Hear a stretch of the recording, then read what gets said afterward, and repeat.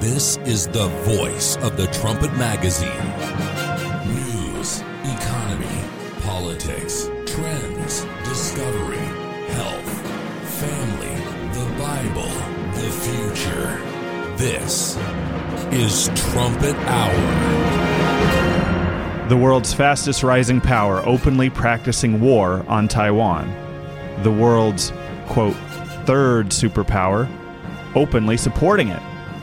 Spies subverting the government in the state of Israel, and why is Bud Light doing what it's doing? Coming up on Trumpet Hour.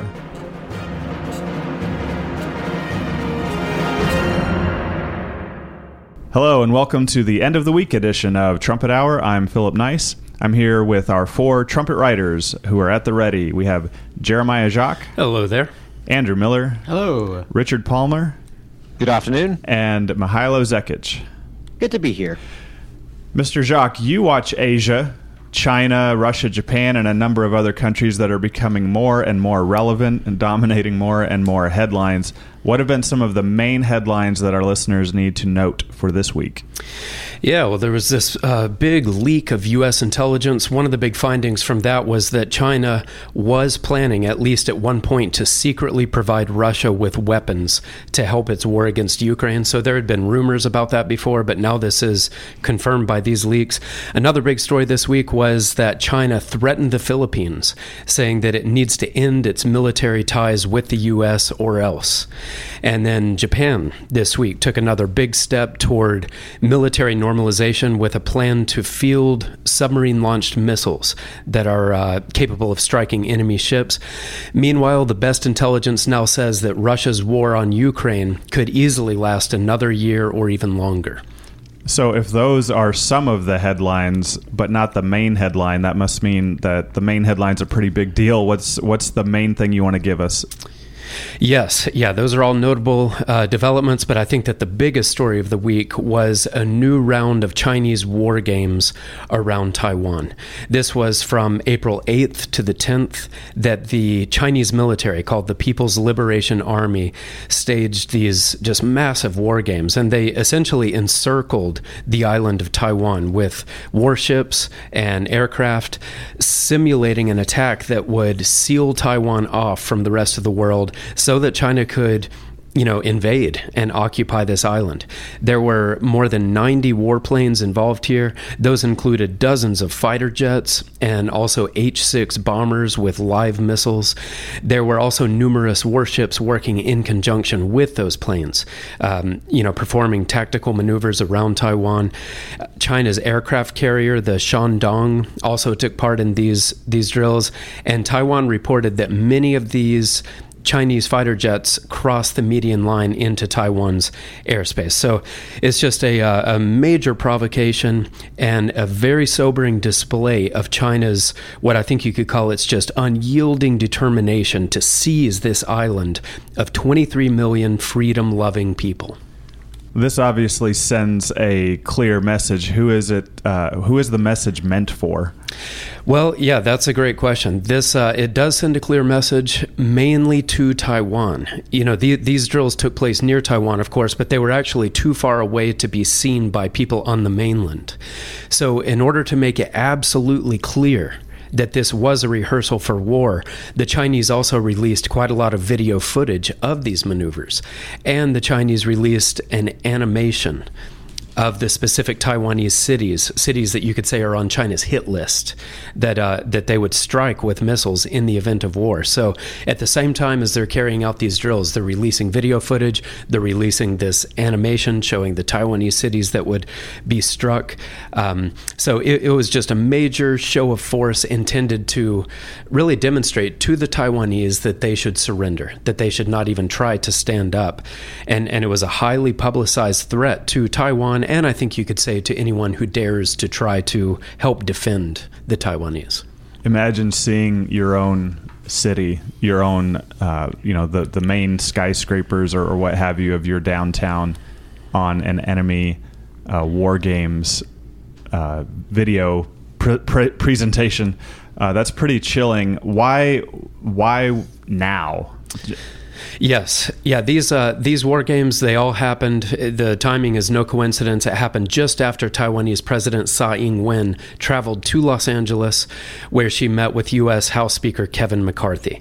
So China, we know that they view democratically ruled Taiwan as a rebel province, just kind of a rogue state. They claim ownership of it, and they've often vowed to use military force to bring the island under the control of the Chinese Communist Party.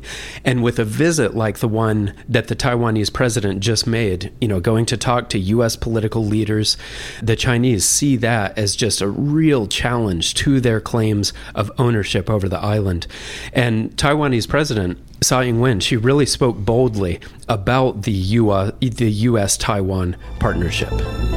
In the discussion with congressional leaders this morning, I reiterated Taiwan's commitment to defending the peaceful status quo, where the people of Taiwan may continue to thrive in a free and open society.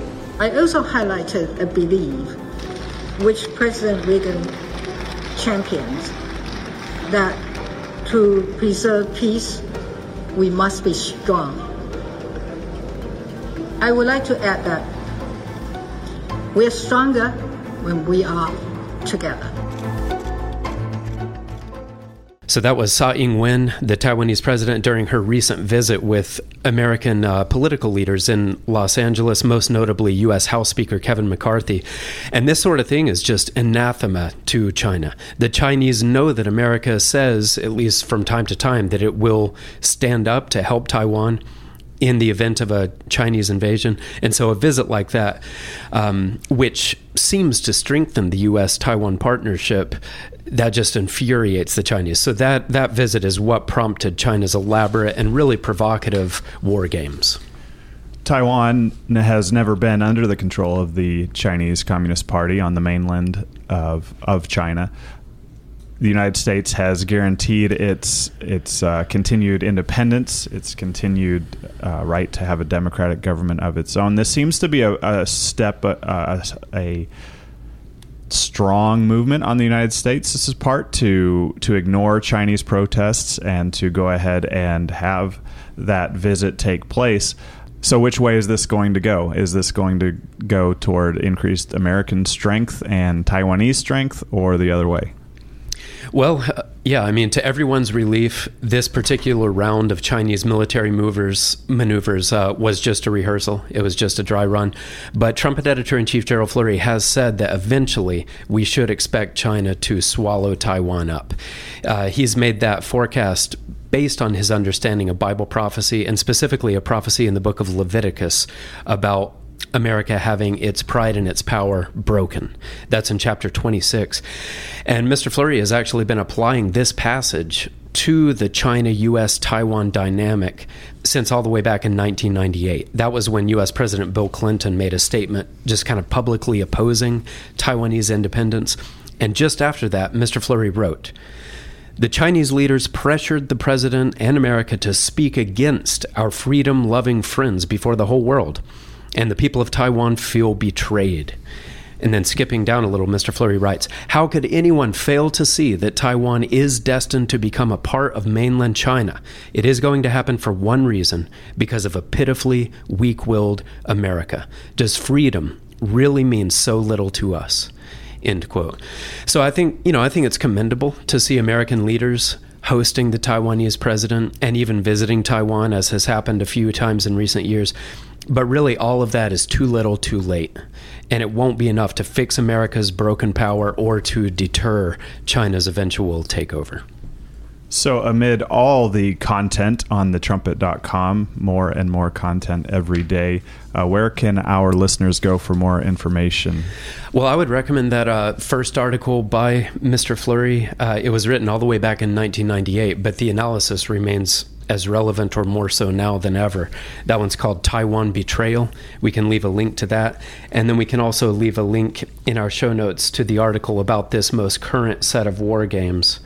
That one is called China Simulates Attack on Taiwan. Certainly moving closer to conflict, even seeing images of what that conflict, very close of what that conflict would look like. Richard Palmer has been watching Europe. What is new in Europe, Mr. Palmer? So Latvia is in the process of reintroducing conscription. Apologies to our Latvian listeners if we have any. I hardly think that's going to leave too many countries shaking in their boots. But it's another sign of how European countries are changing their militaries for fear of Russia, a trend that we end up talking about a lot on this show. There's also the German defense minister. He is visiting Niger. There's a few German ministers visiting various countries in North Africa. It's an important trend as we see Europe moving more and more into this area and into areas that are kind of considered part of the traditional Muslim world as they deal with some of their different migration crises and things like that. And then President Joe Biden visited Northern Ireland this week and the Republic of Ireland. And this is all part of him trying to pressure Northern Ireland into agreeing to this Northern Ireland Protocol, this agreement that kind of leaves Northern Ireland as a hostage member of the European Union while Britain leaves. There's all kinds of complicated debates about whether this is a good compromise or not, but it's very clear that Joe Biden is on the EU side on this and is working pretty hard to give the EU leverage over the UK. But the big news out of Europe this week is the same as the big news from last week. That's right. Last week we focused on French President Emmanuel Macron arriving in France, and then on April 9th, arriving in China. On April 9th, he gave his kind of bombshell interview in the plane on the way home from his trip to China. I guess he's taking a cue from Pope Francis there. Where he sat down with Politico, I think it was France 20, a few other European newspapers, and threw Taiwan under the bus. I think that was the big takeaway for most people from this interview. So he really doubled down on the same kind of rhetoric that we talked about last time, this idea that Europe needs to be independent from America, that Europe is not an American vassal, that Europe is has strategic autonomy. He talked about how the EU should become a, quote, third superpower. And then he started getting into specifics. And this is where he brought up Taiwan and basically took on the Chinese version of the narrative of what's going on over there. So he blamed America for rises in tension around Taiwan, not China for wanting to invade and for staging military exercises, the kind of thing that Jeremiah was just talking about. But instead, it was America that was rising tensions because of their response to this. That was his take on it. And he said that Europe must not, quote, become followers on this topic and take our cue from the US agenda. And again, this looked to many people like he was throwing Taiwan under the bus, and he was pretty much saying, okay, if China invades Taiwan, yes, America might defend Taiwan in some fashion, whether it's a full-on military defense, whether it's something similar to Ukraine, where there are sanctions on China and American military support for Taiwan. But Europe, we might not get involved. We may well sit this one out. We'll have a very different foreign policy to this. This stood out to a lot of people as dangerous, as if you want to keep China from invading Taiwan, you want to at least have the option on the table, or at least leave some uncertainty about, well, they could face a massive response from a lot of people. And so for France to kind of say, well, actually, Europe's going to sit this one out, that's a pretty big deal. And so he's been dogged by questions on this all week. He was visiting the Netherlands, I think it was Tuesday, Wednesday. He doubled down on his comments during his Netherlands visit. Annalena Baerbock, the German foreign minister, she was visiting China. She left, I think, Wednesday night, arrived Thursday morning. She's there for 3 days. This has completely overshadowed her visit as well. And she's kind of she's generally known to be a bit more hawkish on China. But she has tried to step this careful line of not kind of making as many waves as Macron, but by not disagreeing with him either. And I think for Germany's most anti-Chinese politician to be very careful about disagreeing with Macron on this issue, that says a lot about Germany's stance too, and that ultimately Germany's on the same page here. So it's been a remarkable interview, and it's had shock waves continue to kind of reverberate all throughout the week. And again, this is an interview given right at the same time as the Chinese Communist Party has warships and warplanes, some of which Mr. Jacques said invaded Taiwan or violated Taiwanese airspace. He is supporting them as they are doing the most belligerent thing they could do, simulating an actual military attack on democratic Taiwan. It's America's fault. Yeah, that was the kind of narrative that this big attack. That America's forced them into this, I guess.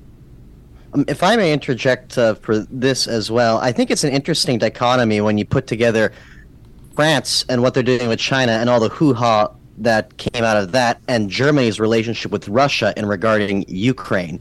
The exact same type of criticism that people are throwing at Macron with his Taiwanese interview, that's what people have been saying about Germany and Ukraine since the start of the war last year. Why is Germany not supporting Ukraine more with weapons? Why are they still importing fossil fuels from Russia? What's going on here? There's this evil autocratic dictatorship from the East causing war against the West, and you're taking the side of the invader. And France criticized Germany for what they were doing. And we often talk about in this program how Germany is the leader of the European Union. In that case, it looked a little bit isolated. But here, when it's not as close to home, when there's not an actual war going on Europe's borders, but similar circumstances, big Eastern autocracy attacking a relatively defenseless Western democracy, you see that countries like France actually are on board with that kind of thinking. And so it goes to show that Germany is not alone in this kind of thinking. It truly leads the EU and the rest of Europe, whether they'll admit it publicly or not, deep down thinks the same way. That's right, Mihailo Zekic. We've been thinking about West versus East, right? I thought it was the democratic West versus the not so democratic East. That paradigm, that way of looking at the world, seems to be blowing up, Richard Palmer. Yes, yeah, and I think that's a great point, just that this kind of same language from Germany preceded Russia's invasion of Ukraine. Now we're seeing Europe give the green light to a potential Chinese invasion of Taiwan, at least from their point of view. But this is what really, if you've been following us for a long time, these kind of statements about Europe being a third superpower, I think they will have really popped out at you. They certainly did with me. This is exactly the same language that Herbert W. Armstrong was using for decades, talking about Europe. No, they're not kind of a part of this East-West system. They have their ambitions, their goals set on being a third power that's separate from that. So he talks about Europe becoming a new united superpower, perhaps more powerful than either the Soviet Union or the United States. That was in 1983. In 1956, he said Europe will become a third power in the world. So this is absolutely shocking in terms of it's a direct fulfillment of what he was saying. And then I think it's even more specific fulfillment of something that Mr. Fleury's talked about quite a bit, this Mart of Nations prophecy that's found in Isaiah chapter 23, that we talked a little bit on last show. This description in Isaiah 23, it describes a Mart of Nations. In biblically prophetic terms, it describes a group of countries, some are from Europe, some are from Asia. It's including Japan and China. And other passages tell us that this global trade alliance is going to shut America out of world trade. And I think Macron's comments are going, as people kind of look back on the creation of what the Bible terms the Mart of Nations, I could see Macron's comments being a real stepping stone, maybe even a pivotal moment in the formation of that, where he's going to China saying, well, we're a third power, we don't side with America, and we're working to form our own alliance with China. Part of the West, A, becoming a third superpower, and B, joining the superpower of the East. That is no small news. Thank you, Mr. Palmer, for watching the Europe region for us. Please continue to do so. Mihailo Zekic, you've been watching much of the world, but specifically the Middle East. Yes, so this has actually been a pretty busy week for the Middle East. On Sunday, Saudi delegations flew into Sana'a, the capital of Yemen, to start negotiations with the Iran-backed Houthi rebels there. They concluded first round of talks just today. They've agreed to a prisoner swap. More talks are scheduled in the future. We'll hold off on some more in-depth coverage until the talks actually conclude and we see the final results of them. Also, on Saturday, there was... Well, actually, for a while now, there have been these leaked files from the Pentagon detailing some American intelligence collected from various actors that's been floating around on the internet. Mainstream media only started reporting it last Saturday, which prompted the Pentagon to scramble and try and clean up the mess. One of the big stories that was found in there was that Egypt was secretly trying or thinking about supplying Russia with weapons, as we heard from Jeremiah about China. Egypt, of course, is supposed to be an American ally as opposed to China, and so that raised a lot of people's eyebrows. But this is a good segue into my main story because it also ties in with this set of leaked documents from the Pentagon. Among them also included an allegation that Mossad, the Israeli External Intelligence Service, has been secretly supporting the judicial reform protests that have been going on in Israel since January. Now, for those that maybe haven't heard some of our programs before, there's been protests going on against Benjamin Netanyahu's proposed judicial reform programs affecting how the Supreme Court gets its nominees and other factors. They peaked at around 600,000 people nationwide. They've died down significantly since then. But as I mentioned before, I tried to avoid covering this story week after week because there was more of the same, and all of a sudden, each week, things just seem to keep getting more and more interesting with this.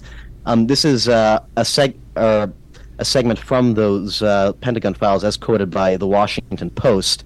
According to them, the Mossad spy service advocated for Mossad officials and Israeli citizens to protect the new Israeli government's the new Israeli government's proposed judicial reforms, including several explicit calls to action that decried the Israeli government, according to Signal's intelligence. Now, whatever your opinion of the judicial reforms are, Mossad is a branch of the government that people are protesting against. Not only as a branch, it is directly under the thumb of the prime minister. It answers to him directly. B, it's... even if somehow you could justify a police force, if you could call it that, protesting the government whose laws it's supposed to enforce taking place, it's also an external intelligence agency. It's supposed to have no jurisdiction whatsoever within Israel's borders.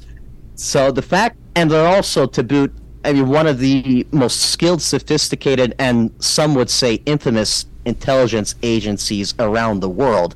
So, I mean, government bureaucrats with placards on the streets of Tel Aviv is one thing, but this is just what we know about.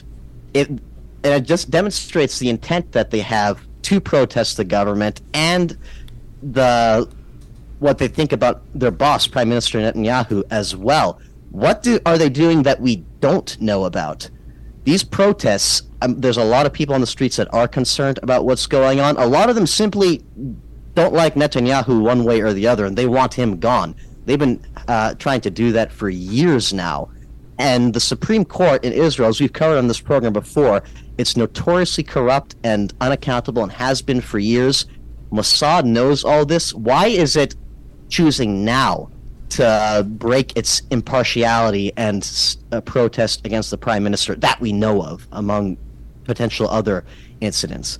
So, of all the enemies that Benjamin Netanyahu makes or could make, Mossad is probably among the most dangerous and among the most being able to do damage, and it shows just how little support Netanyahu has even among his own agencies, even among his own government. And for an agency like this of Israel to revolt against the prime minister is pretty unprecedented. Spies interfering with constitutional government. Now, that does ring a little bit of a bell.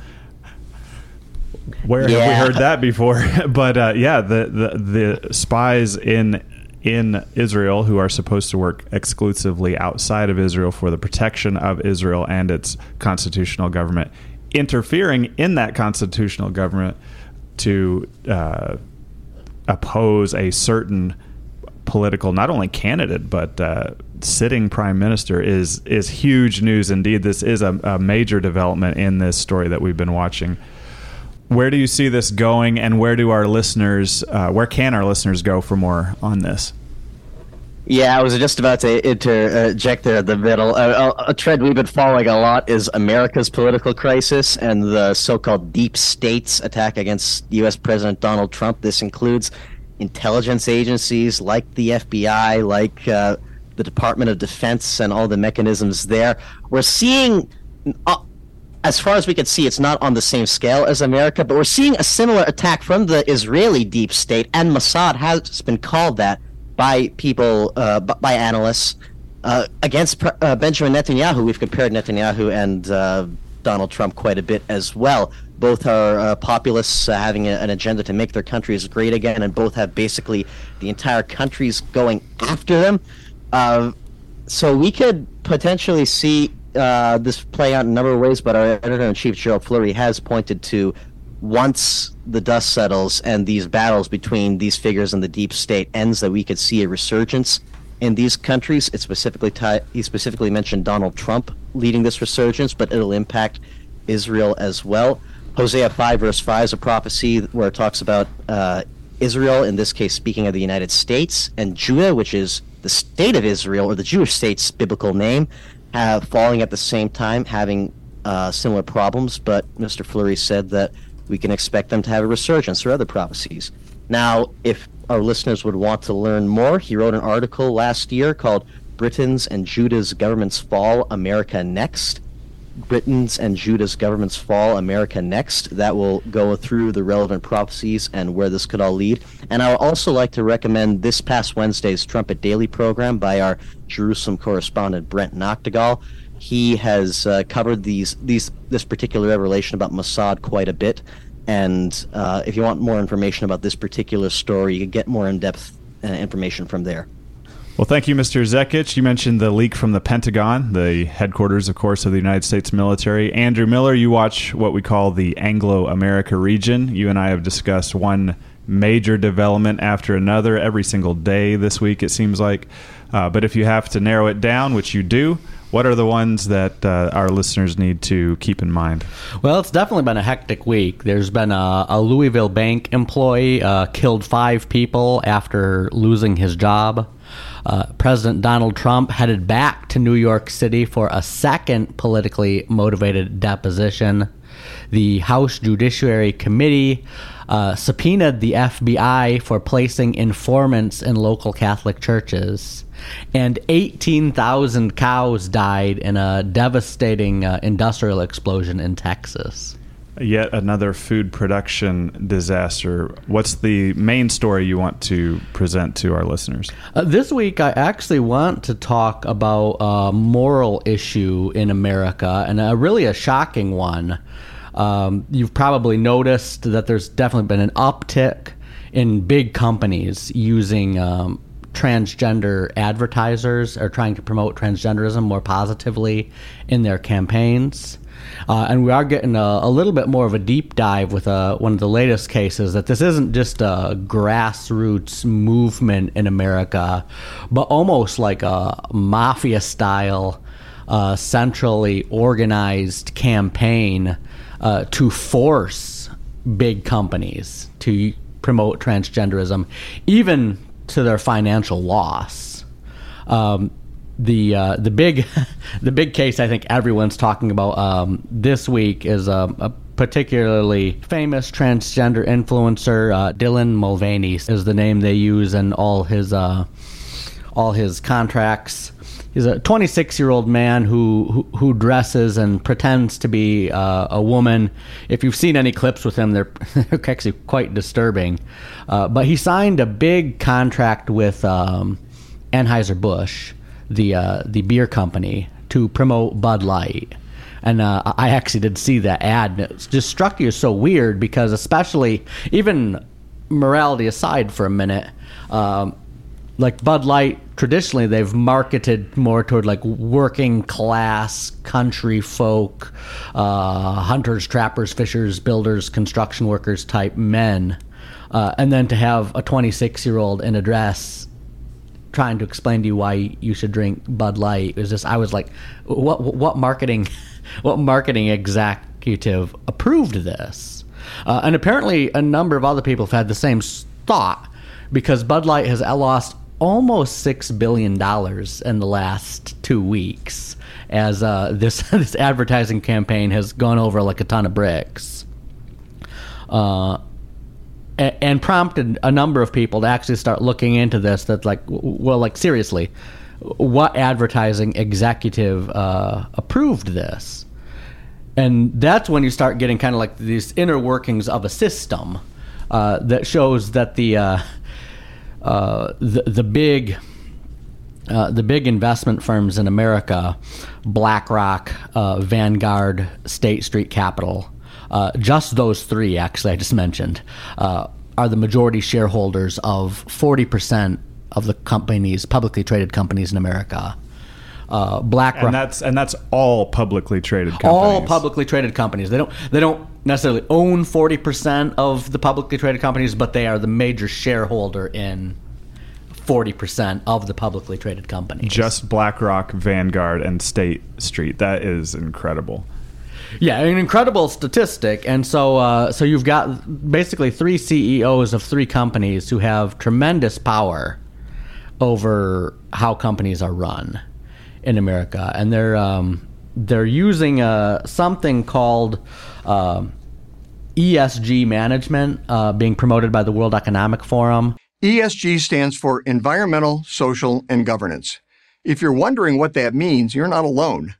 Generally, it means that a company's first concern should no longer be how much money it makes, but rather how much social good it does. In other words, get woke or get shamed. That was Andy Puzder explaining what environmental, social, and governance models are intended to do. You've been talking about how Anheuser-Busch has lost in a very short amount of time $6 billion, and yet so far they and other companies are leaning into and pushing forward this ESG involved promotion. That is a lot of money. That shows the will they have to push through this. What's motivating this? Yeah, under traditional stakeholder investing, if you make a advertising decision that loses you $6 billion, you pull that advertising campaign and get a new one. But as you just heard from Andy Puzder there, this ESG model, it actually prioritizes environmental and social governance above profits. And then you dig, and that actually doesn't necessarily sound like the worst thing in the world if you just phrase it that way. But then when you dig into like, well, what do you mean by social governance? And part of their social governance is something they called a CEI score. I can't actually remember exactly what that stands for, but it's a score that basically ranks how well a company promotes things like transgenderism. Yes, the Corporate Equity Index. Yeah, Corporate Equity Index. And that Corporate Equity Index, it's assigned by the Human Rights Campaign, which is the largest, like, homosexual, transgender, queer, all the acronyms they use, advocacy group in the world. And it's funded in large part by the Open Society Foundation, which is run by George Soros, or at least founded by George Soros. And so this human rights group is giving you a score on how well you're promoting transgenderism. Then the ESG models, BlackRock, Vanguard, State Street, they use that Corporate Equity Index to rank how a company should be run. And so if a CEO like the one at Anheuser-Busch doesn't promote like I said, transgender influencers. Their CEI score goes down, and they can be penalized under the ESG model, lose their bonus or even lose other investments for their company, that make it to the point where they're actually more concerned about getting on the bad side of BlackRock than they are getting on the bad side of the people buying Bud Light at the convenience store. So this is happening right now in America. Where can we get like a larger context on viewing what's happening here to corporate America and to individual Americans? I would like to draw our listeners' attention to a prophecy in Isaiah 5 and verse 20, which says, "Woe to them that call evil good and good evil." And I just think that's a really good way to express this situation and really the state of morality in America today, because traditionally, like liberals, the word liberal comes from the word liberty, and we call them that because more traditionally they have had more of a live and let live, who am I to judge, every man does what's right in his own eyes approach to morality. But increasingly we're actually almost starting to see like a puritanical dogma-centered vigor, a new orthodoxy that's like a photo negative of biblical morality, to where it's not just so much like if you want to be a Christian, be a Christian, if you want to be a transgender, be a transgender, but it's more like thou shalt hire transgender influencers, and if you lose $6 billion because people don't like that, suck it up, because this is what the new elders of the Church of Liberalism have come in and told you to do. Our American listeners and all our listeners, you are going to have to stand on your own 2 feet on this. This is happening in your country. Evil does exist. There are definitely people calling evil good, and that booklet, Redefining Family, is a good one to look at this time. We have moved past tolerance. I remember middle school. I was talking about that with my wife last night. And when I was in middle school age, the worst thing you could do was be intolerant. That was the worst sin you could do. We've moved past that. We're past that now. That's Redefining Family on thetrumpet.com/literature. Thank you, Mr. Miller. You're listening to Trumpet Hour. We'll be right back.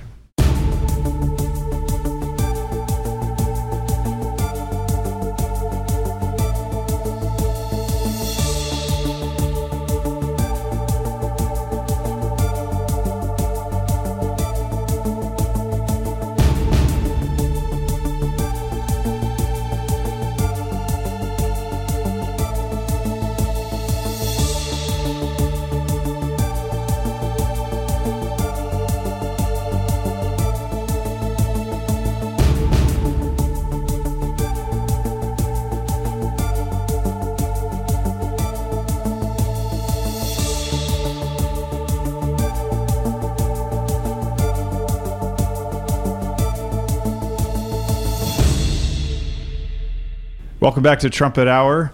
We go back to Mihailo Zekic. We go from Bud Light to Uzbekistan. Yes, Uzbekistan is not a country we go to often in this program. For those that aren't aware where it is, it's a former Soviet state in Central Asia. And in the city of Samarkand, yesterday there was a conference held with Iran, Russia, China, Pakistan, a couple of other Stan countries, and most notably the foreign minister of the Taliban, the new government in Afghanistan. Now, the actual events of the conference itself wasn't too remarkable. It was mainly called by these various actors to try and come together with the moving towards in the right direction of bringing Afghanistan back on its own 2 feet. They've had these meetings like this before. But the interesting thing, I think, is the fact that these meetings are being held in the first place, and there is some progress being made with these meetings in the sense of just normalizing the Taliban. The Taliban foreign minister, officially no government recognizes the Taliban, but they were there as an equal partner to the Russian foreign minister, to the Chinese foreign minister, to all these other countries. And they spoke about different things like setting up potentially in the near future a joint action mechanism to reboot Afghanistan's economy.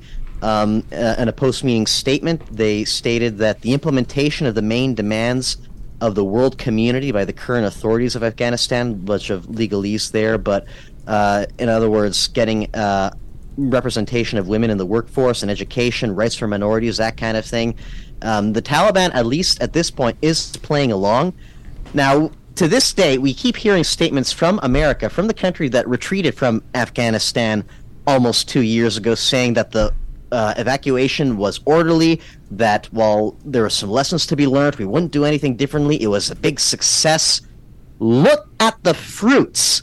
Now that America is gone, not only do we have a terrorist group controlling the country, who's calling the shots right now? It's Iran, it's China, it's Russia, it's all these anti-American regimes that we claim to be against, so we claim to be fighting on other fronts like Ukraine, and yet we've handed to them a country, a regime that helped organize 9/11 on a silver platter.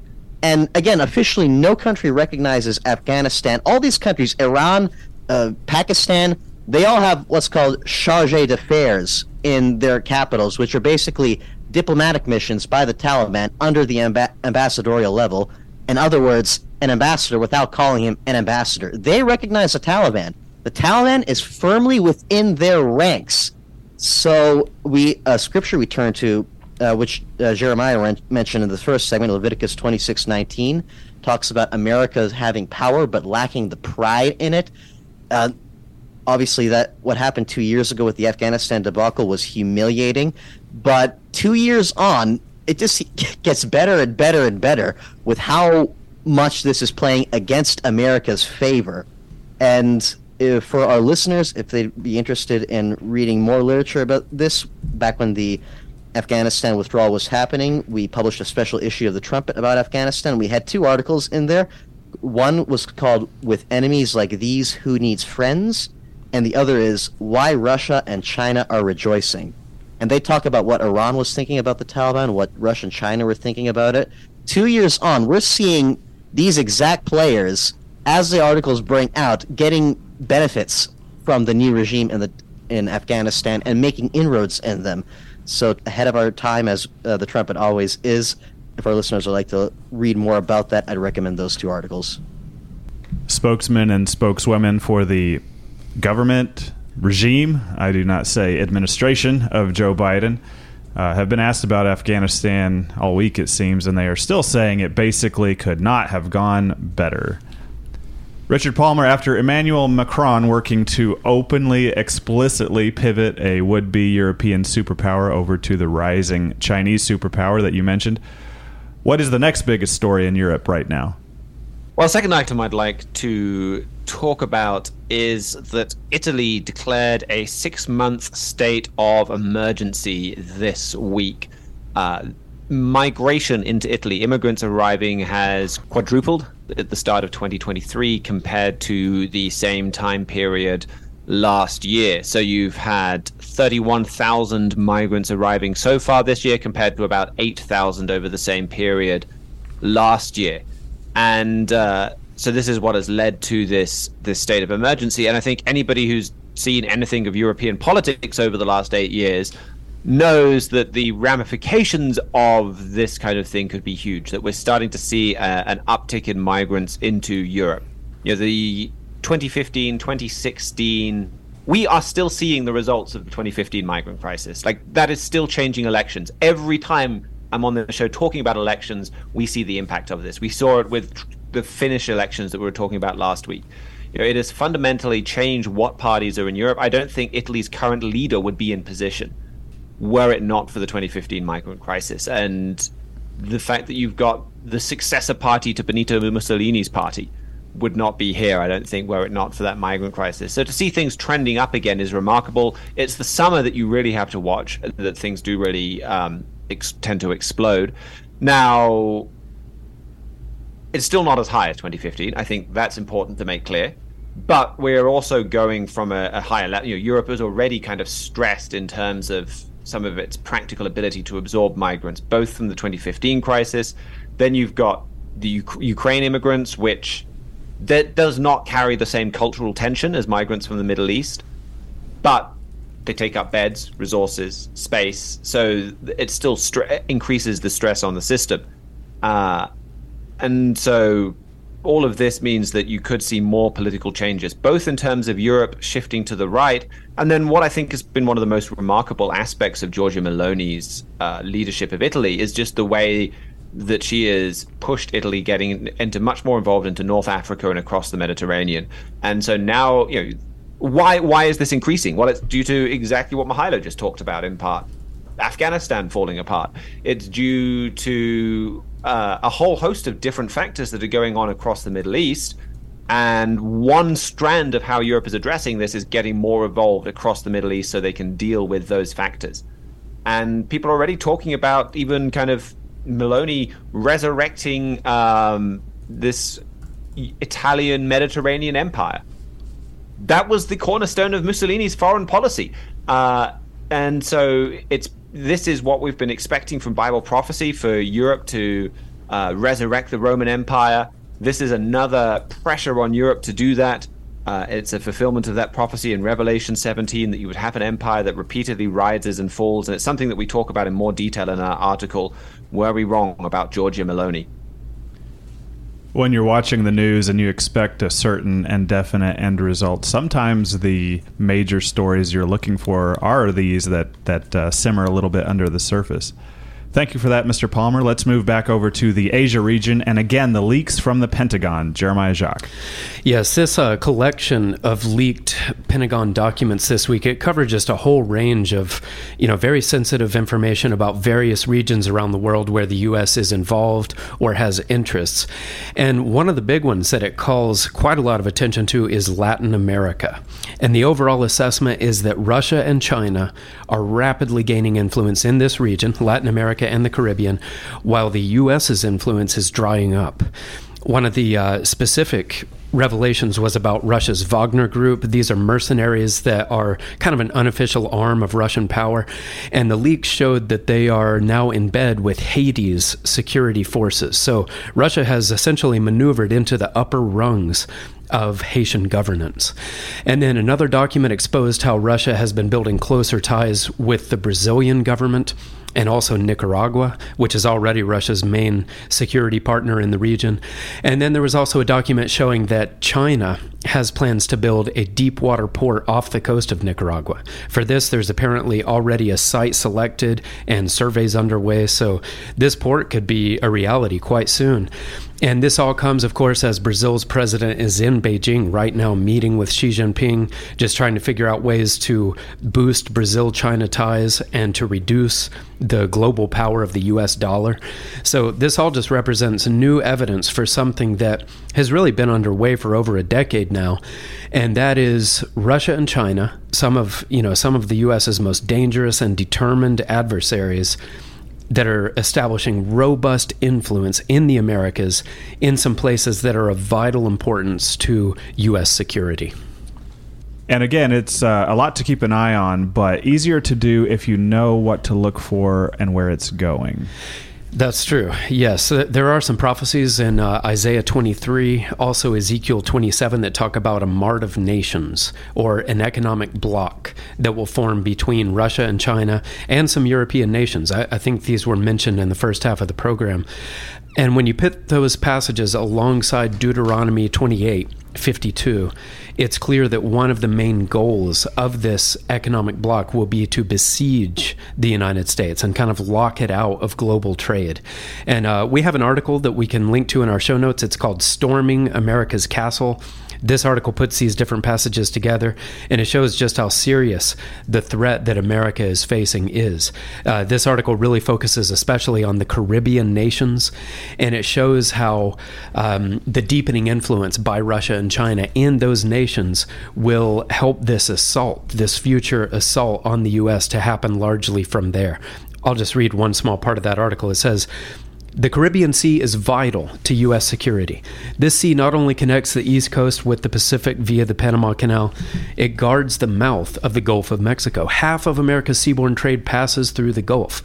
So a foreign power that controls the Caribbean could cripple the U.S. economy by restricting its access to oceanic shipping. End quote. So, when we see Russia and China pulling out all the stops to deepen their influence in Latin American nations, I think that we should understand that is creating the conditions for that prophesied siege to take place.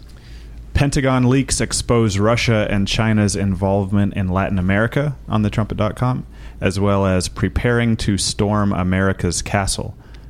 Thank you, Jeremiah Jacques. Speaking a bit there of trade and goods and finance and money and the United States, our last report to you this week returns us to America and to the banking system. The business model of many regional banks is broken. They have a narrow deposit base. They have a large amount of uninsured deposits. They had massive losses on their securities. Even the value of their loans is falling. They have exposure to commercial real estate. And many of them, if you measure it correctly, given the changes in interest rates, are now insolvent.